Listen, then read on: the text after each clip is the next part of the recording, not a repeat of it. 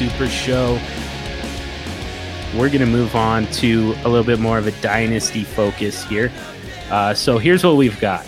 We've got kind of two different resources that we can pull from here. So first of all, last week, Brian Haar and I talked about the SuperFlex ADP that just came out. It's available at dynastyleaguefootball.com. Based on 3 mock drafts with a bunch of different drafters, including myself. I was involved in all 3. James was involved in one. So, we've had quite a bit of representation there. Stompy was also involved in one, I believe, this time. So, we pulled those mock draft results together to form the SuperFlex ADP that you can find at DLF.com. We also have rankings available at dynastyleaguefootball.com. Mine are not current, and they're not active because they're not current. They're due for an update. But our own James the Brain here did a rankings update, and you can find his SuperFlex rankings again at dynastyleaguefootball.com under the SuperFlex rankings. And what we can kind of do here is compare the two. We can put the ADP up against James's rankings and see how they look side by side. So we're going to do exactly that here. So I think I kind of want to start at the quarterback position with you here, Brains, because it looks like the SuperFlex ADP has Lamar Jackson as the quarterback 3. You've got him as the quarterback 2. The ADP had Deshaun Watson going as the consensus 1.04 and Lamar Jackson going at the 108. You've got Lamar Jackson going at 105 and Deshaun Watson going at 106. So, I mean, we're kind of splitting hairs a little bit here, but you obviously disagree with the ADP. I guess my question is why? Yeah, I think, with Lamar Jackson, it's interesting because we don't have a huge sample size yet, right? I mean, this is his second season. In the first season, he did struggle a little bit throwing the ball. That was an area that he needed to improve on, but he's shown improvement there. They've drafted really well. I like adding Marquise Brown. I didn't love it at the time, but it seems like he's a very good fit there. Mark Andrews, the tight ends that they have there, they really have done – Baltimore has done a fantastic job building their system around what Lamar Jackson does well. I do think that you are right. The one concern I have is injury risk. Obviously, when you're taking more hits and he's running the ball a lot, you're more prone to injury. Well, we're not going to use the injury-prone label, but you are more susceptible to injury. How's that? So we'll go ahead and say that. However, the one thing I love about Lamar Jackson is I feel like he's the type of player, if he's going to get hurt, I don't think he's the kind of guy that's going to try to play through it and be less than 100%. So I have the opportunity when he's injured. I know he's going to be out and I can replace him. There's something to be said for that. These guys who play half hurt and half, how about Odell Beckham this year? It sounds like he's been playing hurt for the majority of the season. It looks like all season, and he just hasn't put up numbers.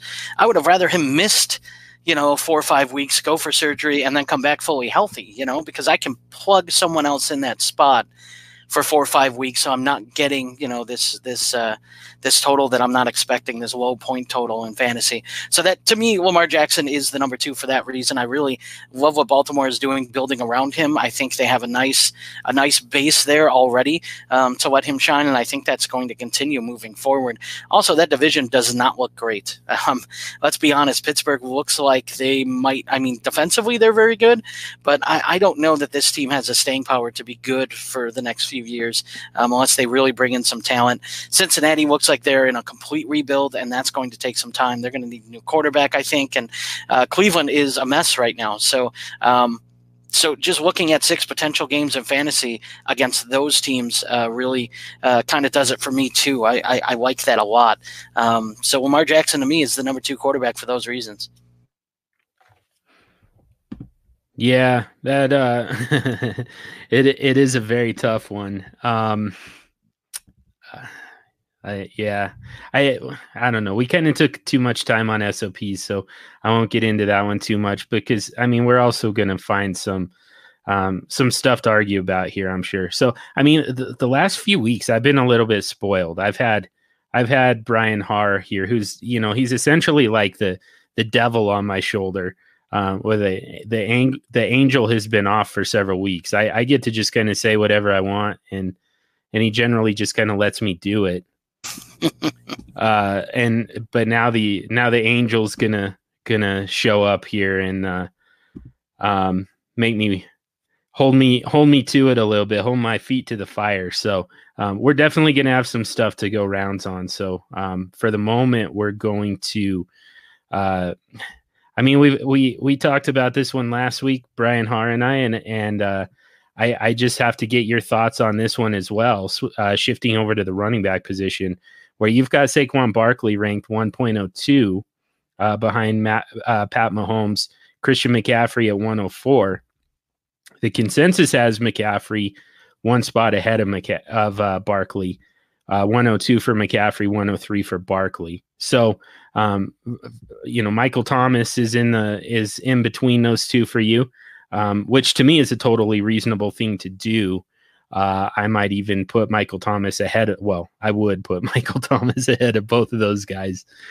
He's a much safer long-term bet. So I'm fully on board with the Michael Thomas thing. I just want to get your thoughts real quick on Saquon Barkley over Christian McCaffrey. Yeah, I coming into the year, I had Saquon Barkley as my number one running back. Christian McCaffrey I had at 3, just behind Alvin Kamara. Whoops, swing and a miss there this year for sure. However, I don't think Saquon Barkley has really done anything to move down. Look, fantasy points have not been there, but that team has been not good. It's been tough for them. They've really tried to find their identity. They're starting a rookie quarterback for the majority of the year. So to me, it's if I don't have a reason to move Saquon Barkley down, I still think he's the most talented running back in the NFL. Christian McCaffrey does a lot of things really well, and he fits today's game very nice. But I mean, that workload is not going to hold up. He's going to get hurt if he continues doing that. So to me, I think that Saquon Barkley is still ahead of Christian McCaffrey until proven otherwise. I know Christian McCaffrey has had a heck of a season, but we saw what Saquon Barkley was capable of last year. Nothing has changed. He's still capable of all those things. So to me, there's no reason to move him down yet. So that's going to be my argument. I'm going to keep Saquon there just because I don't see why after one season I would move him down. I don't think a lot has changed with either of those guys. So, thank you. Exactly. I think we agree there. Yeah. Yeah, we absolutely agree there. Nothing has changed between those two guys. Okay. Yeah. So this has been pretty civil so far. We're doing so far so good. The next one that really catches my eye, I mean, there are a handful of them that catch my eye quite a bit. First of all, props for really being pretty fair and pretty realistic on Amari Cooper. I know that must have been tough for you. You've got him at 17 overall, one spot behind Devontae Adams, other wide receivers ahead of him, Tyreek Hill, DeAndre Hopkins, Michael Thomas. That's it. So 1, 2, 3, 4. He's your wide receiver 5. So yeah, that's pretty strong. Wide receiver 6, Kenny Golladay. I like this one. It obviously gives me some pause though. Some guys that you've got him ahead of include Keenan Allen. I think that's pretty fair. DJ Moore, Chris Godwin. That's one that people are going to have a really tough time with. Julio Jones, Stephon Diggs, Mike Evans, Tyler Lockett, Juju Smith-Schuster. You're pretty down on Juju, so we'll have to get to that one as well. But Kenny Golladay ahead of all those guys. Calvin Ridley ahead of all those guys as well, other than DJ Moore. You've got Calvin Ridley ahead of Chris Godwin, ahead of his teammate Julio Jones, ahead of Mike Evans, and ahead of Juju Smith-Schuster. So what's up, man? Yeah. This is my Chris Godwin ranking was going to get people kind of up in arms, but the problem with Yeah. Chris Godwin is he's just not consistent. You can plug him in your lineup and you can get 40 one week. That's awesome. You're on cloud nine, and then the next week Mike Evans could have 40 and Chris Godwin could have 6, and then you're going, man, I really was stuck there. I needed a big week from him. So I just wish I could see more consistency out of him. Kenny Golladay really has proven to me everything that I thought he was going to be coming into the league. This year, he proved that he can be that. He's that guy. I really like what I've seen out of Golladay. He is the number one on a team that's going to be throwing the ball a lot. That division is tough, and I expect the Lions to have to be behind in a lot of games again. So I think the passing game and Kenny Golladay is really going to be where it's at. We've seen Matthew Stafford has looked very good in this system this year when healthy. I think Kenny Golladay is by far his go-to guy. We've seen Kenny Golladay and Marvin Jones both put up good numbers. So to me, Kenny Golladay is up there. I'm happy to have him over some of these other guys. Like you said, Chris Godwin is a guy who I know I'm going to get some. I just wish I could see week-to-week consistency. I also don't know what's going to happen there. Are they going to go for a quarterback? Are they going to get one in free agency? Do they have a rookie passing them the ball next season? I mean, there's a lot of questions on what's going to happen in Tampa Bay moving forward. I don't know that I feel comfortable with a lot of it. With Detroit, I think I know Matthew Stafford's going to be there until he doesn't want to be there anymore. I don't think the coaching staff is going to change either. I think they're going to give, Matt Patricia at least one more year. So I think that there's going to be some steady consistency there. And that's something that we overlook a lot in Dynasty, John, is having that continuity with coaching and that sort of thing. It's really important that players have that. And you pointed out, players on new teams, often that first year is not what we expect it to be. And I think it has a lot to do with the fact that they're winning a new system. Everything's kind of new. So to me, having that continuity is huge. And Kenny Golladay, I expect to have that for the time being. So I have him ranked pretty high, and I'd stand by that too. Man, all right. You actually kind of won me over on that one. Juju still feels a little low to me, but as far as Kenny Golladay over Chris Godwin, I mean, I think that's and DJ Moore. I don't know who the quarterback ends up being in Carolina, and ditto Chris Godwin, ditto Mike Evans. So a lot of the guys that you're talking about here, it's there's going to be a lack of continuity that's probably going to push them down, at least in production, if not in value. So yeah, I think that's fair. All right, here's another kind of a pretty big discrepancy. So you've got Josh Allen as your quarterback 6. So ahead of guys like let's see, he's ahead of Baker Mayfield, stands to reason, Kyler Murray, Kirk Cousins, Carson Wentz, Jared Goff. Who else do we got? Oh, God. I just found your... Did you get to him? I thought that we'd be addressing that at some point. And I had to go one spot past Ryan Tannehill to get to Aaron That Rodgers. was intentional. Yes, you did. It's almost like you knew that we were going to do this episode together, even though I know that you didn't. Josh Allen way ahead of Matthew Stafford, way ahead of Cam Newton, Jimmy Garoppolo. It's hard to take too much of an issue with those. I think the big, kind of the big battles that you would get from most people would be on probably Baker Mayfield at this point still. Definitely Kyler Murray. Let's see, Matt Ryan, Jared Goff. I don't know that you're going to get a whole lot of pushback on that. Kirk Cousins and Carson Wentz, possibly. I mean, I have all those guys ranked ahead of Josh Allen. I don't think that people are going to agree with me on all of those. Baker Mayfield is probably a tougher sell for me than for you, but let's talk about Josh Allen. Why so high on Josh Allen? And maybe some of these other quarterbacks that you've got him ahead of, Kyler Murray, Jared Goff, Carson Wentz, Kirk Cousins in particular.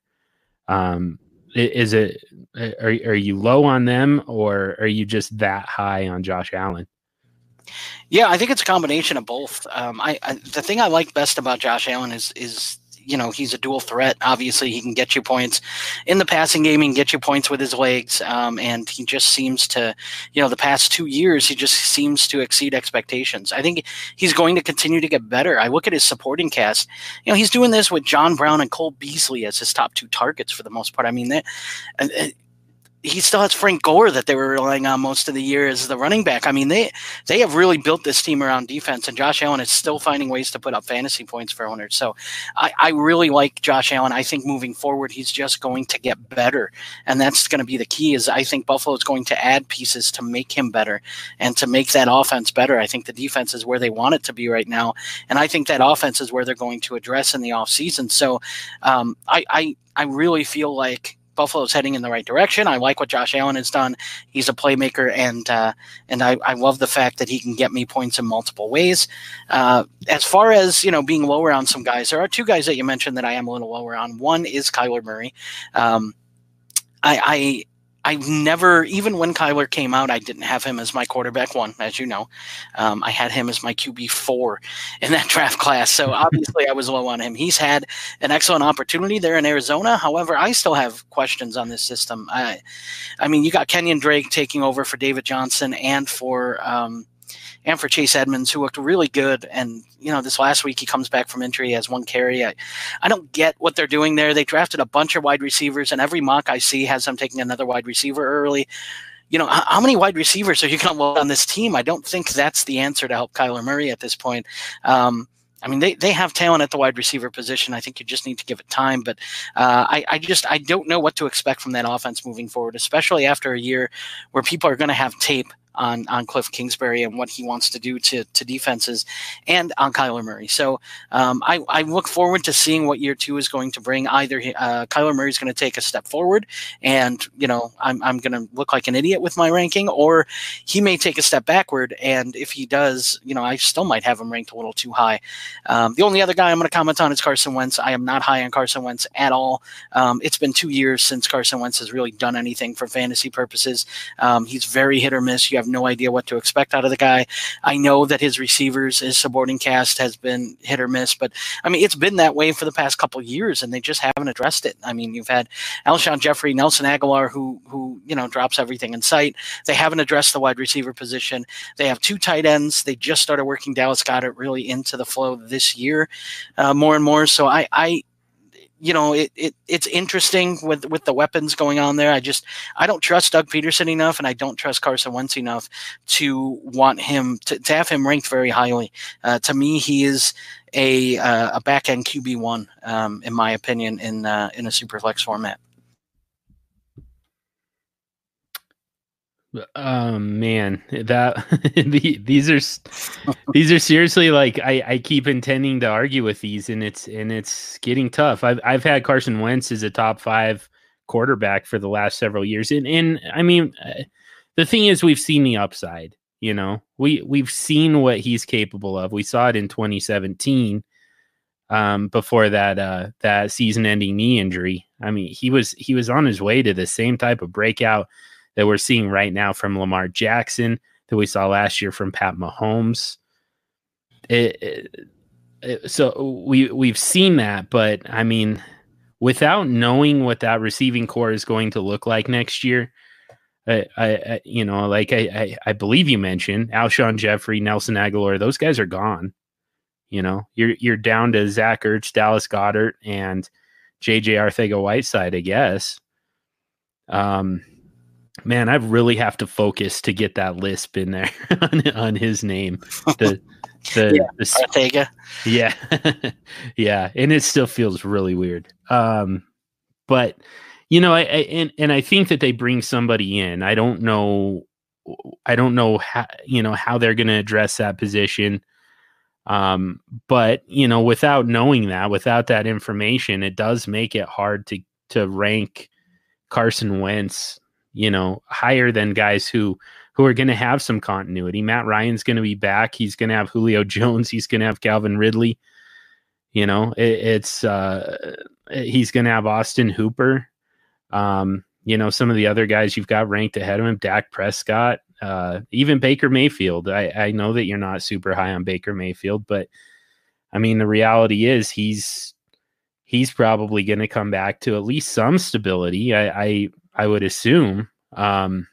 Although you're pretty low on Jarvis Landry, which makes me wonder how. I think that we should actually just go ahead and get to this. As a Browns fan, you're not particularly high on Odell Beckham Jr. He's one spot behind Kenny Golladay, by the way, for you. Jarvis Landry.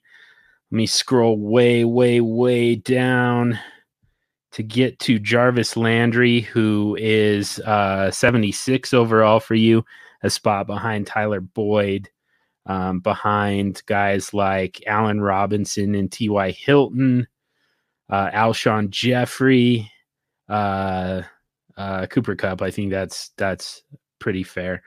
Terry McLaurin, A.J. Brown, Adam Thielen, DJ Chark, Tyler Lockett. So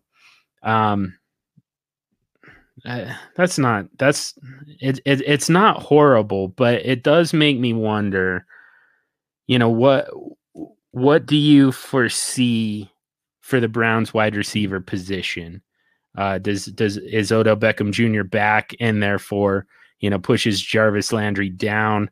Is there room for Jarvis Landry to move up if Beckham were to move on?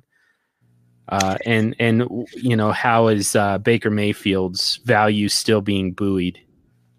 Yeah, those are all good questions. I think when I look at the comments that Odell Beckham has made, I don't think he's happy with this coaching staff. I really don't. I don't think he's happy with his role in this offense. I don't think he feels like they used him correctly.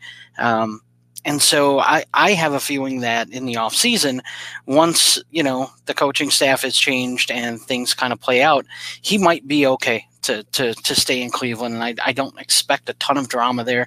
However, that being said, we just saw what happened with Antonio Brown, and I don't put anything past the NFL these days, what we're going to see. But I do expect that the Browns are going to make a coaching change, and I think they saw the error of their ways with Freddie Kitchen, not only with the undisciplined nature of this team, the flags, the Myles Garrett incident, just the way that they handle themselves off the field, but also on the field, with the play calling and some of the the errors that we've seen on the field. So that's another thing that I expect to happen. When that does happen, I think Odell Beckham will be back, and I have him as my wide receiver 7. And I'm expecting 1,100 yards and 8 touchdowns, 10 touchdowns, somewhere in that area. I think we can expect from him if he's fully healthy and he's dedicated, and he and Baker find a system that works for them. They can work together all off season. I think that is something that I would expect. As far as Jarvis Landry goes, if Beckham does move on, which there's always that possibility, I think it'll be interesting to see what the Browns do at wide receiver. They're going to have to bring in somebody else. I like Jarvis Landry as a number 2 wide receiver. That's kind of his role. I think that's where he should be. However, I think he's been asked to be the wide receiver 1 on this team for 2 seasons now. 1 this year because Beckham just isn't healthy, and 2 last year. And I just don't think it works. I don't think that that's his role. So I do think if the Browns address that position correctly, they bring in a guy who's going to be their wide receiver 1, and Landry can be a wide receiver 2. I don't think that's a bad thing for Landry. I think he can move up rankings there. I do also expect with Baker, I do expect him to run the ball a little bit more if there's a new system in place. He really has not been making plays with his legs at all this year. It's one of the biggest things that I see in his game that has changed, and I think that's to his detriment. I would really like to see him run the ball more, and I think a coach who knows what they're seeing and what he can do that. He can make plays with his legs when things break down. I would love to see a coach come in there and tell him, hey, look, slide, make sure you're sliding, and we don't want you running all the time, but if a play's not there, tuck and run, and I would like to see that added to Baker's game again, and I think with the new coaching staff you will. So that's kind of my take on what's going to happen with the Browns here. I also think David Njoku, if he's healthy, will be a big part of this offense moving forward as well. So it looks like you're actually a few spots higher on Jarvis Landry than ADP was. So maybe you're on that one. Let me find Odell Beckham Jr. real quick. You're actually pretty close on him too. Looks like he was essentially consensus 22, 23, and overall, and you've got him. Where'd he go? I've got him at 20. 20. Yeah, so you're actually higher on Odell Beckham Jr. than the consensus as well. Yeah, by a couple spots, yep. So those look low to me, but the consensus generally agrees with you on both of those. And if anything, you're a little bit higher, just slightly on those guys. Another one that jumps out to me before we get to the war here. And this one could be a little bit of a battle. We'll see. But right now you've got Drew Lock, 72nd overall. I'll have to figure out where exactly you've got him ranked for quarterbacks. So the problem is this ADP was formed before Drew Lock was even activated off of IR, much less, got his first NFL start for the Denver Broncos. And certainly before, that 336 whatever yard performance, 3 touchdowns at Houston in a massive win. 38-24. So, Drew Lock for most of us was still a relative unknown. Now I know that you've been super high on Drew Lock, going back to his days at Missouri. He was your quarterback one in this entire rookie class. It still feels like a small sample size. So you've got him above Matthew Stafford, above Cam Newton, guys who have already proven something in the league. Not too much issue with a lot of these guys. There's Jimmy Garoppolo. That feels like a tough one. It feels like Jimmy Garoppolo is what we're kind of hoping Drew Lock, becomes within the next, year or so. Maybe there's more breakout potential there than I give him credit for, but to me, that's kind of the goal is to get, that Jimmy Garoppolo type of production kind of there when you need him more than anything. And then, you've got older guys like Ben Roethlisberger, Drew Brees, Tom Brady, obviously Phillip Rivers. Those guys are all still down here.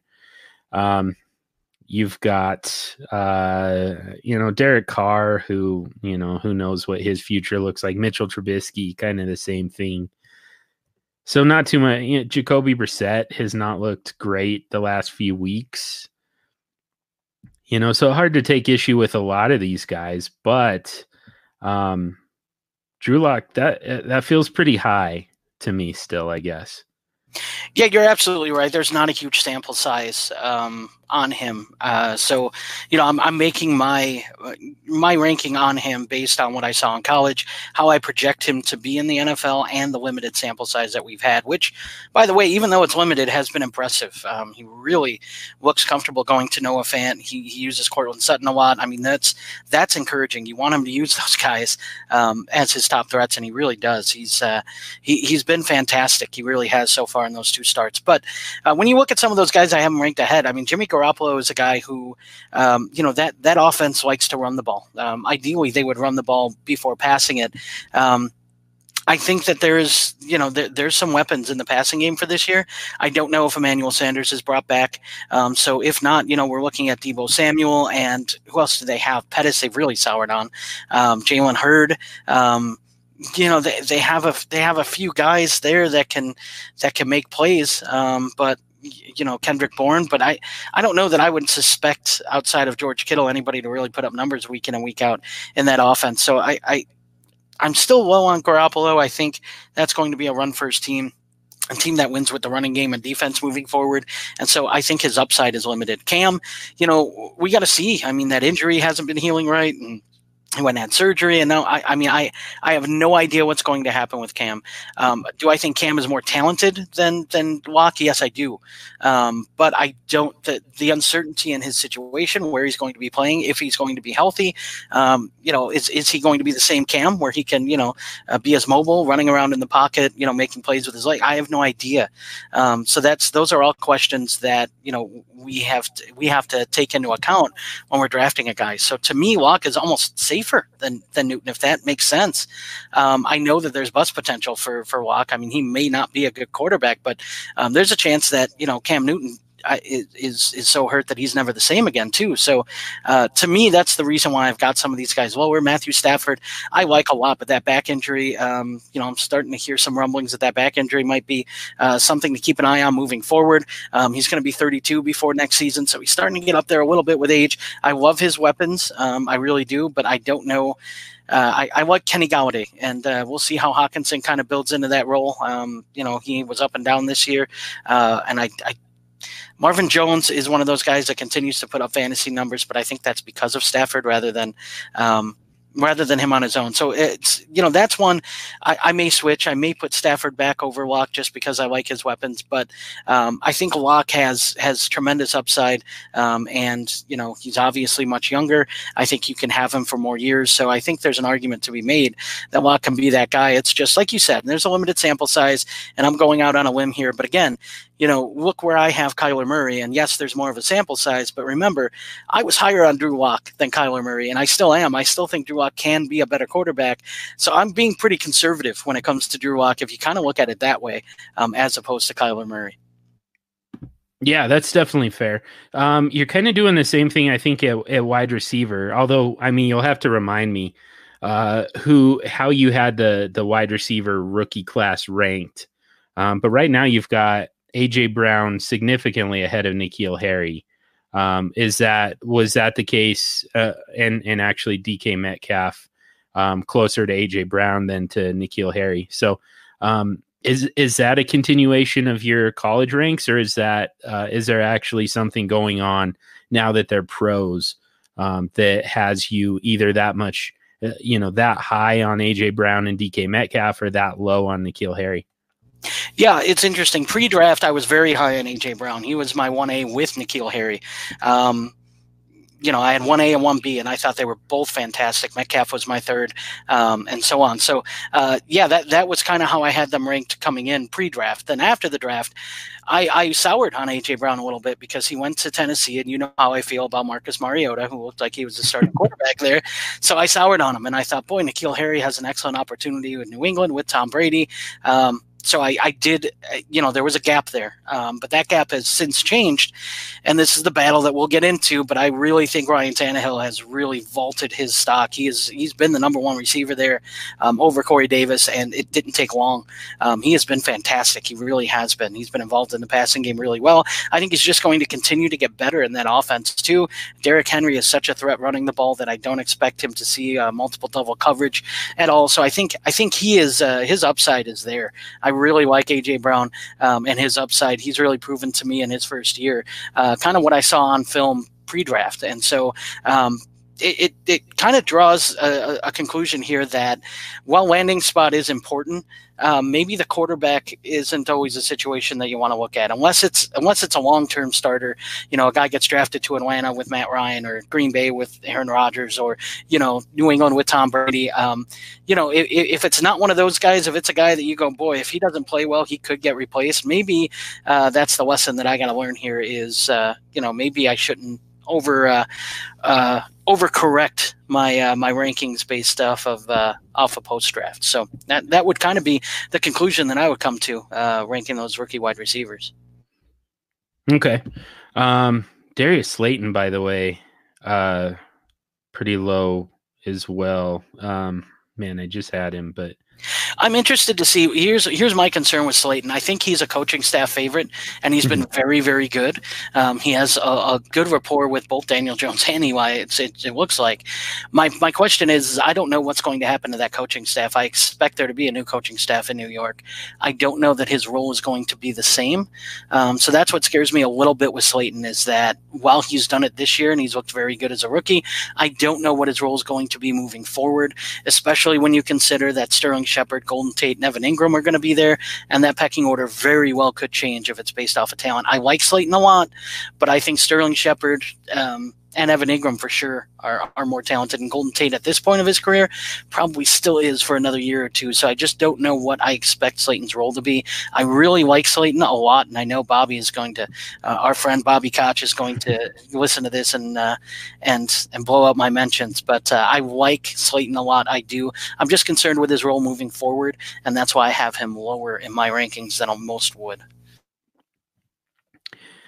All right, so it starts to feel a little bit like I'm just kind of picking apart your rankings, and that's not what the exercise is necessarily meant to be. So I want to go to somebody who I think you're far more realistic on than the consensus, to be totally honest. So James Conner he was a 4.01. He was roughly 37th overall in ADP. You've got him at 74th overall. So where the ADP had James Conner, just below Joe Mixon and Aaron Jones, ahead of Le'Veon Bell, Todd Gurley, Chris Carson, come on, Derrick Henry, no.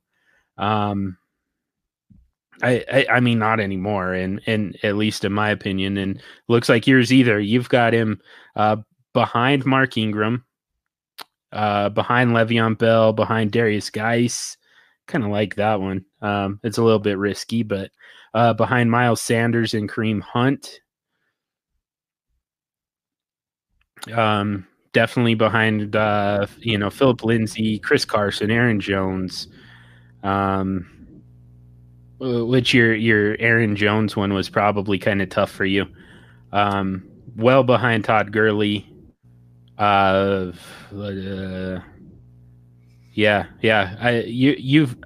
essentially doubled the ADP, more than doubled the ADP on James Conner. So what is it with James Conner? Well, first off, I think one of the things that we have to look at is that he hasn't been healthy. I think he has a hard time staying healthy to a full workload. I think he's best in a committee. So obviously, if that's the case, if I feel that way, then he shouldn't be ranked ahead of some of those guys that you said that he's going ahead of, like Derrick Henry, Chris Carson. These are guys that are bell cow running backs that I feel comfortable week in and week out with their workload. I don't know that that's going to be the case with James Conner moving forward, especially with Jaylen Samuel and Benny Snell. I mean, they have, they've got some playmakers behind them. They've got some guys that can do some things. So I just don't think – I think the days of seeing James Conner rush the ball 25 times a game is over. Not to mention the fact that I look, a lot of people are gonna tell me that I'm picking on Pittsburgh. I'm not. Their defense is fantastic. I think they might have a top 5 defense in the game this year and moving forward. I love that defense and what they've done.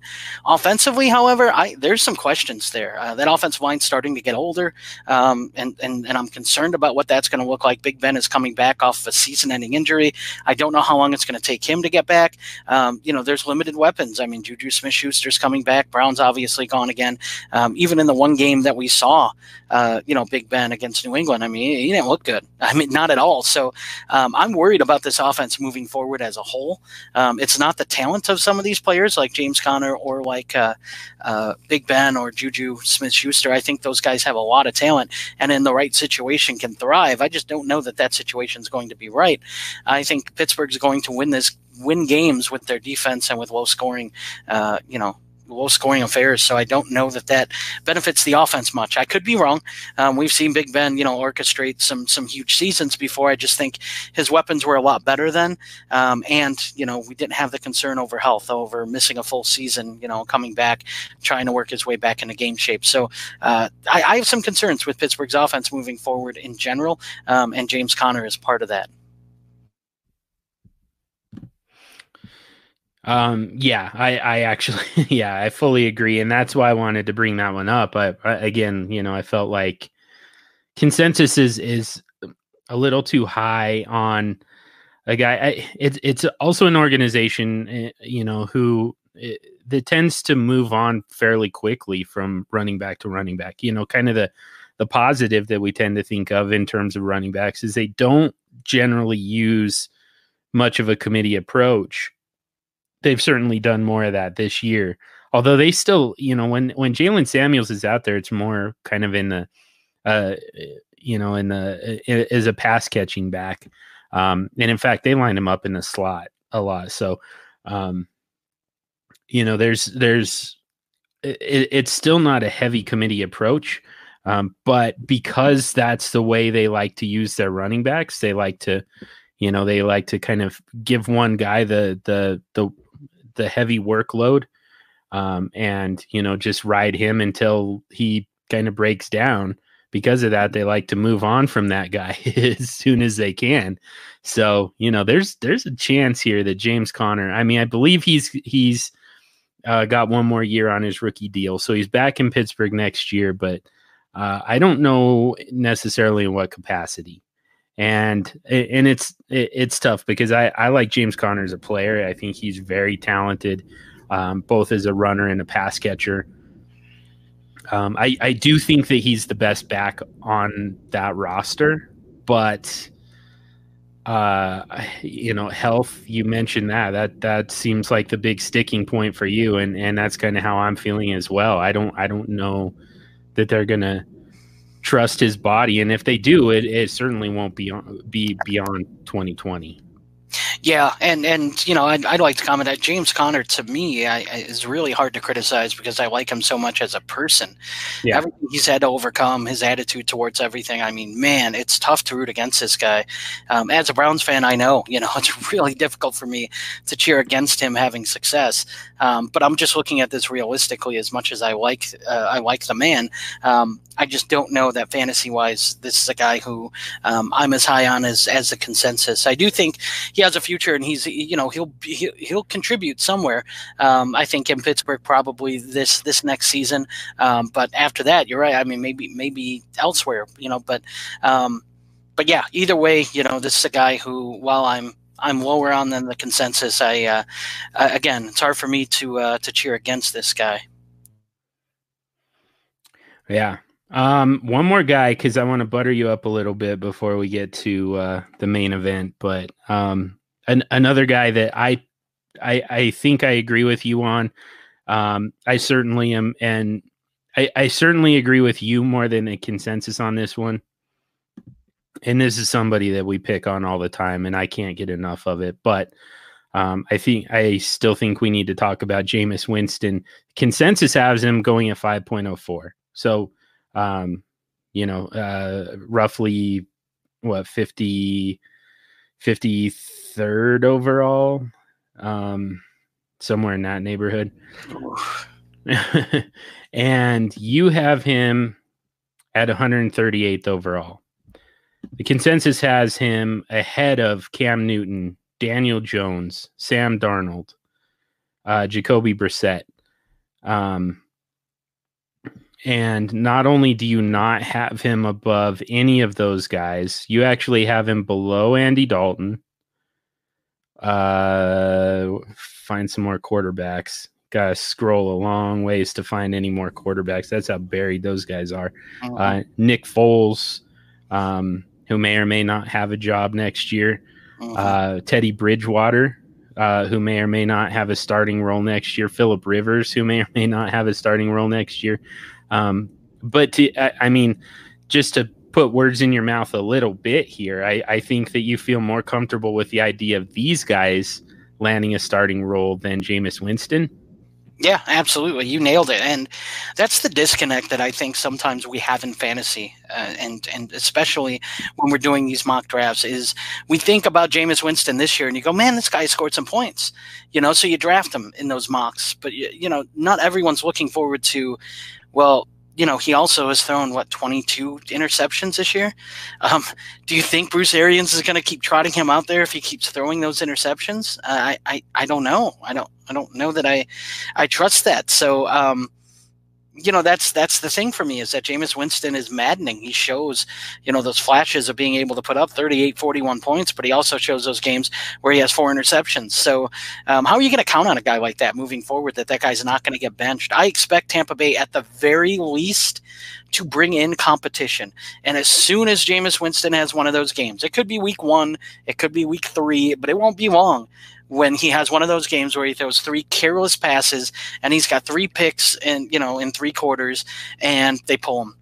And the opportunity for somebody else to come in and throw to Chris Godwin and Mike Evans and O.J. Howard and Cameron Brate and all this talent with Justin Watson and Perriman, I mean, all this talent around him, if whoever that is can succeed, Jameis Winston's probably not going to have a job moving forward. So I totally agree with you. I think some of the guys I have him ahead of, or ahead of him, Nick Foles, I just think his contract's too big for Jacksonville to move on or to bench him. So I think Nick Foles is going to be a starter moving forward, just because of the sheer amount of money that they owe him. And so I feel comfortable with him. Andy Dalton, I think, will start somewhere, or he'll be, maybe he's the guy they bring into Tampa Bay, to back up Winston or to compete with Winston. So I do think it's interesting moving forward. I just don't think Jameis Winston is a good quarterback. He doesn't take care of the ball while he has potential. He everything's a boom or bust play. There's so many head scratching plays that he makes that you just wonder, what is he seeing? What is he looking at? I just don't see it moving forward with him being a starting quarterback.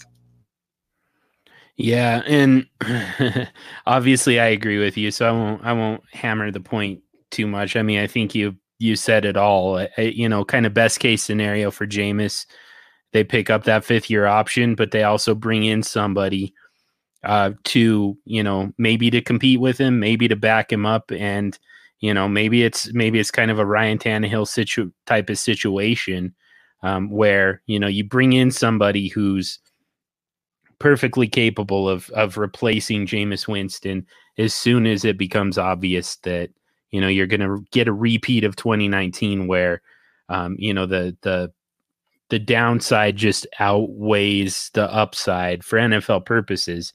You can't live with the turnovers, you can't live with the bad decisions, and you can't live with the fact that you're just not winning football games. So scenario for Jameis Winston is a handful of starts in 2020 before he ultimately gets benched. Mm-hmm. So, all right, one last one, and I know you did this on purpose. So we really should talk about it, even though I don't really want to. I kind of don't even want to be here right now. Ryan Tannehill, 62nd overall. Aaron Rodgers, 63rd overall. Uh-huh. So they're close. Well, that's generous of you. I also find it interesting that those two names are just cosmically linked for you. I can't imagine where that would have came from. I'm drawing a blank. Well, let me go ahead and start defending this ranking. Okay, so Ryan Tannehill I want to thank Addison Hayes at AmazeHayes _ on Twitter. He tweeted this out: Ryan Tannehill's first 8 games of 2018. Okay, 132 for 197, a 67% completion percentage, over 1,500 yards passing, 1,578, 16 touchdowns, 6 interceptions, 5-3 record. Okay, he's on his way to, if he finishes the season the same way, he's going to have 32 touchdowns, 12 interceptions, and they're going to be 10-6 in Miami with 3,000 passing yards. So this year, in 7 games started, Ryan Tannehill is 136 for 187, a 72% completion percentage, 1,849 yards passing, 15 touchdowns to 4 interceptions, and he's 6-1 as the starter in Tennessee. So Ryan Tannehill has shown previously that he can be a good quarterback in this league. Here's the thing, okay, and I'm going to say a few things here, and I expect you to agree with some of these. First of all, Ryan Tannehill is a system quarterback. He's not anything special. He's not a guy like Aaron Rodgers where you can plug and play and go, you know what, he'll be fine in any system. Ryan Tannehill is a system quarterback. I think he's found his system here in Tennessee. I don't think Ryan Tannehill is more talented than Aaron Rodgers. I don't think that is the case, but even 1/100%. But I do think in the fantasy, who do I want? I want the guy who's younger. I want the guy who has shown that he is fantastic in this system. A guy who looks like he's going to get another deal to come back here to Tennessee. A guy who has young weapons with Corey Davis and with A.J. Brown that he's been using. Delaney Walker's missed a lot of the season. Janu Smith has been there. They haven't missed a beat. This guy is putting up fantasy numbers in 7 games, 1,800 yards. That means he's on pace for 3,500 yards, 32 touchdowns, 8 interceptions. I mean, it's unreal. His numbers are very, very good. I expect them to continue. We've seen it before, so it's not like this is a flash in the pan that we haven't seen him perform well previously. We have, and I think this team just has so much more talent than any of those Miami teams ever had. And I think you're seeing it. I think you're seeing what Ryan Tannehill. Remember, this guy was a top 10 pick in the NFL draft. This guy was considered to be a very good quarterback coming out of Texas. I believe it's Texas A&M. It was either A&M or Tech. I don't remember, but one of those schools. He was very highly thought of and sought after. He was drafted highly. This guy is a guy who has talent. It's just a matter of finding it. Right now, I think Ryan Tannehill is a young Alex Smith. And let's go to Aaron Rodgers. Aaron Rodgers, at the beginning of the year, I said I was concerned about his supporting cast. I'm concerned about this offense. I'm concerned about some of the comments coming out of Green Bay as far as, who's going to run the show there. And I think, ultimately, the thing with the coaching staff has worked itself out, but this has become a running team, man. I mean, Aaron Jones, Jamal Williams, they're running the ball. Aaron Rodgers does not have the supporting cast around him to throw the ball and put up 350 yards and 3 touchdowns every week. He just doesn't. Davante Adams has been good. He's fine. We all know that he's a good receiver. Who else do they have? Do you feel comfortable with Allen Lazard? Do you feel comfortable with MVS? Do you feel? There's nobody on this team at the wide receiver position outside of Davante Adams, and even the tight ends that I feel comfortable with moving forward. That Aaron Rodgers is going to be able to put up big numbers with. They're going to have to address that position, whether it's in free agency, whether it's in the draft. I think they're going to have to get better, but that could take some time. And Aaron Rodgers is getting up there in age. I don't know how much longer I want to wait for Aaron Rodgers to bounce back and try to be that guy that we saw, 3, 4, 5 years ago. So I know that you're going to have a lot to say. I can't wait to hear it because I know that you're. I would expect you to call me an idiot at least twice. So that's the over under on that. As tempting as it is, I'm not going to go there. I'm also going to try and keep it fairly brief. I know that we're way over time already, and I do have one final question for you before we wrap up. But I guess my big question is, how does, if Ryan Tannehill really is, kind of the franchise quarterback that, certainly that he's playing as right now. I mean, obviously, right. The production right now is undeniable, and it's in the elite tier among quarterbacks in the NFL right at the moment. There's kind of no way around that, but long term, how does a quarterback, like that become available for a 4th round pick? That's the part that throws me off. I know that the Miami Dolphins haven't always been, the model of front office, aptitude, but a quarterback of this level doesn't just become available for a simple 4th round pick. If this is what he actually is. I just don't trust it. I mean, I think that he started off fine in 2018. He's had some success here and there in Miami. We've also seen him.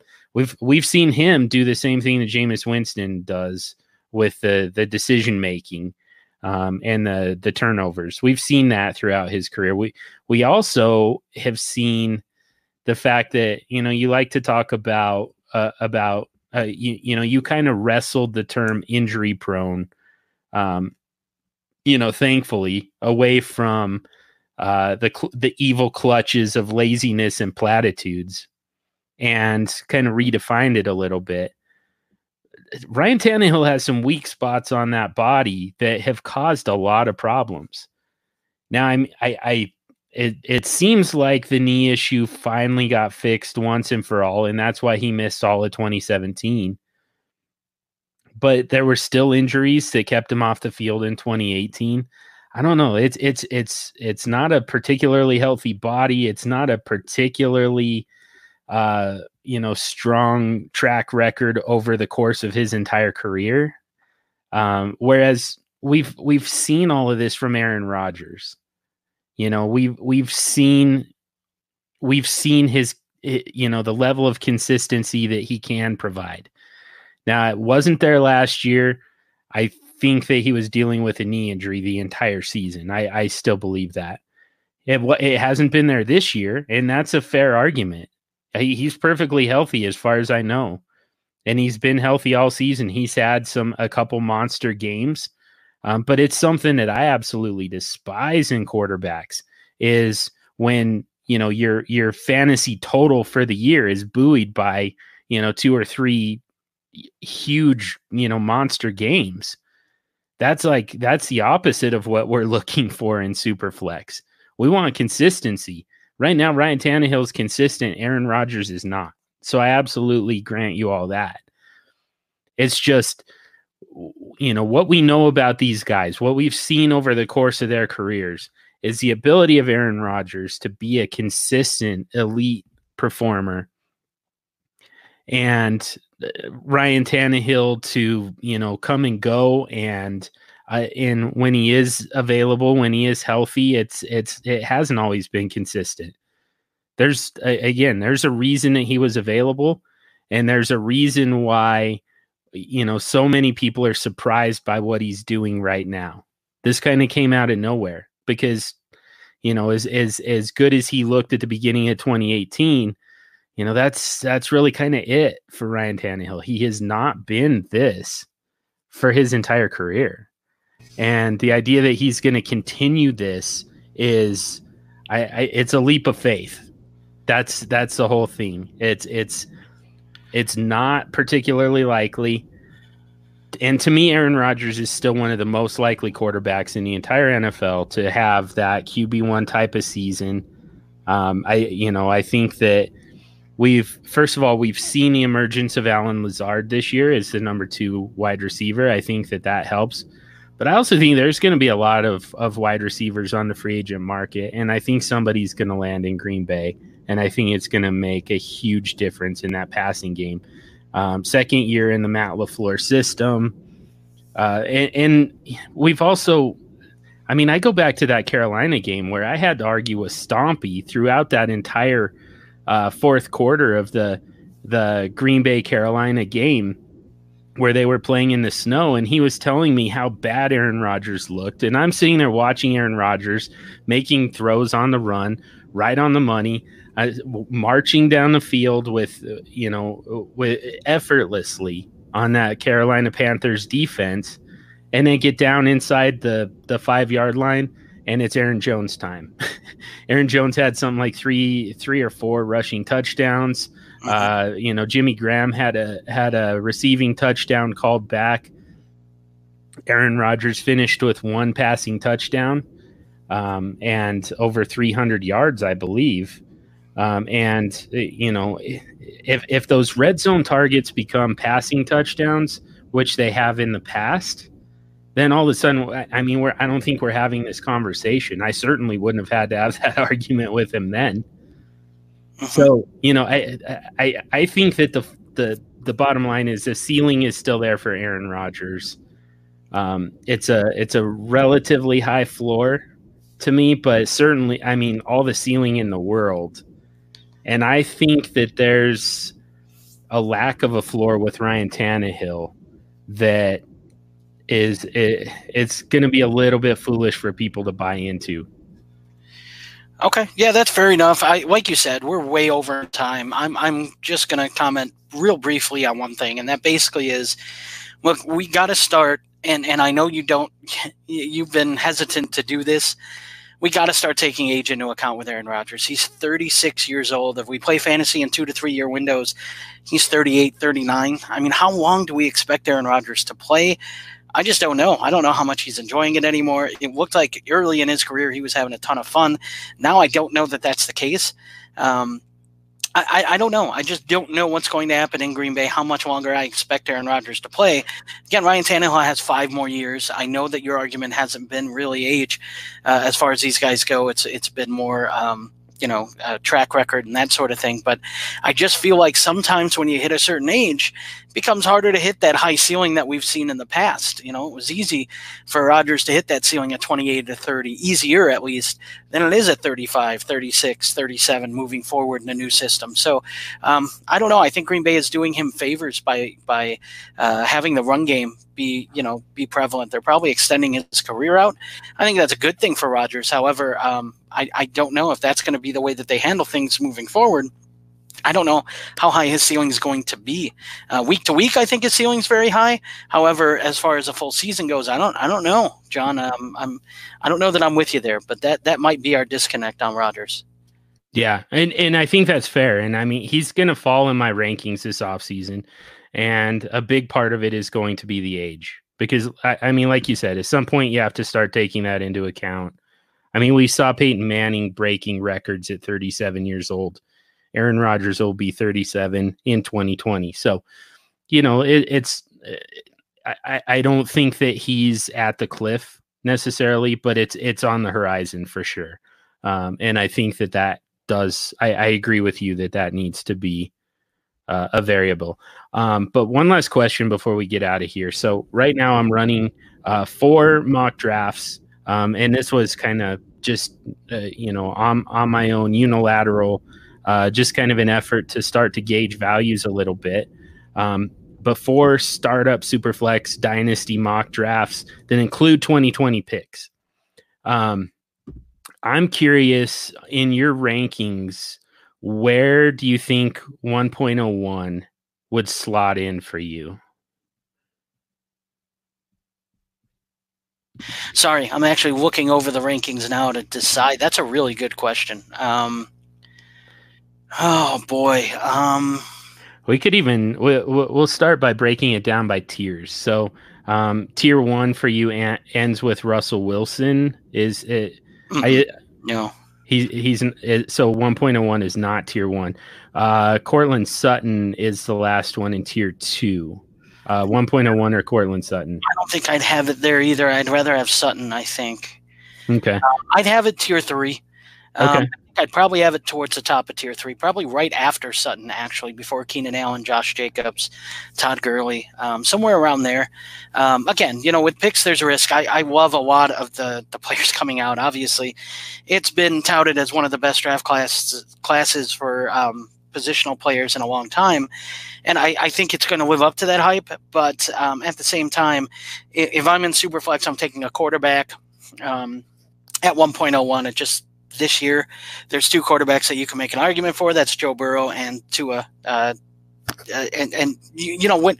when you decide which one you're going to take, a lot of it's going to be due to landing spot. A lot of it's going to be due to Tua's health and kind of what we expect moving forward with him. But either way, I like a lot of those guys. I still think a proven Cortland Sutton, a proven George Kittle, who's right ahead of Sutton for me, are guys I would rather have over an unproven commodity.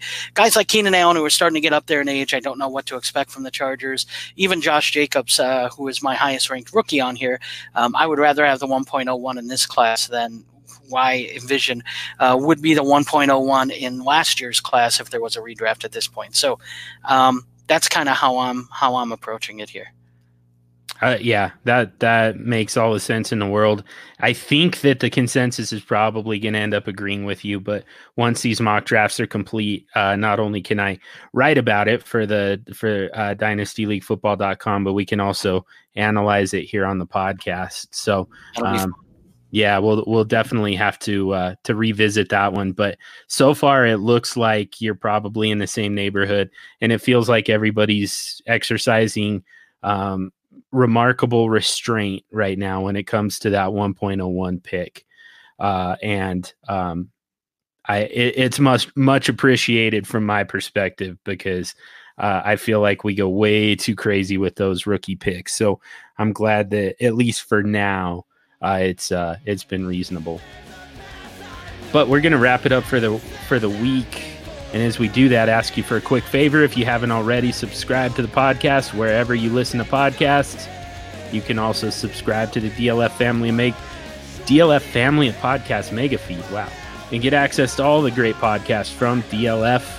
And once you're subscribed, if you'd give us a rating and review, not all podcatchers give you that option, but on the ones that do, those ratings and reviews help us to expand our reach, get out to a larger audience, involve more people in the conversation. And from there, we can really zero in on the topics that are the most useful to you, the listener. And in the vein of listener interaction, send us your trades on Twitter at SuperFlex Show.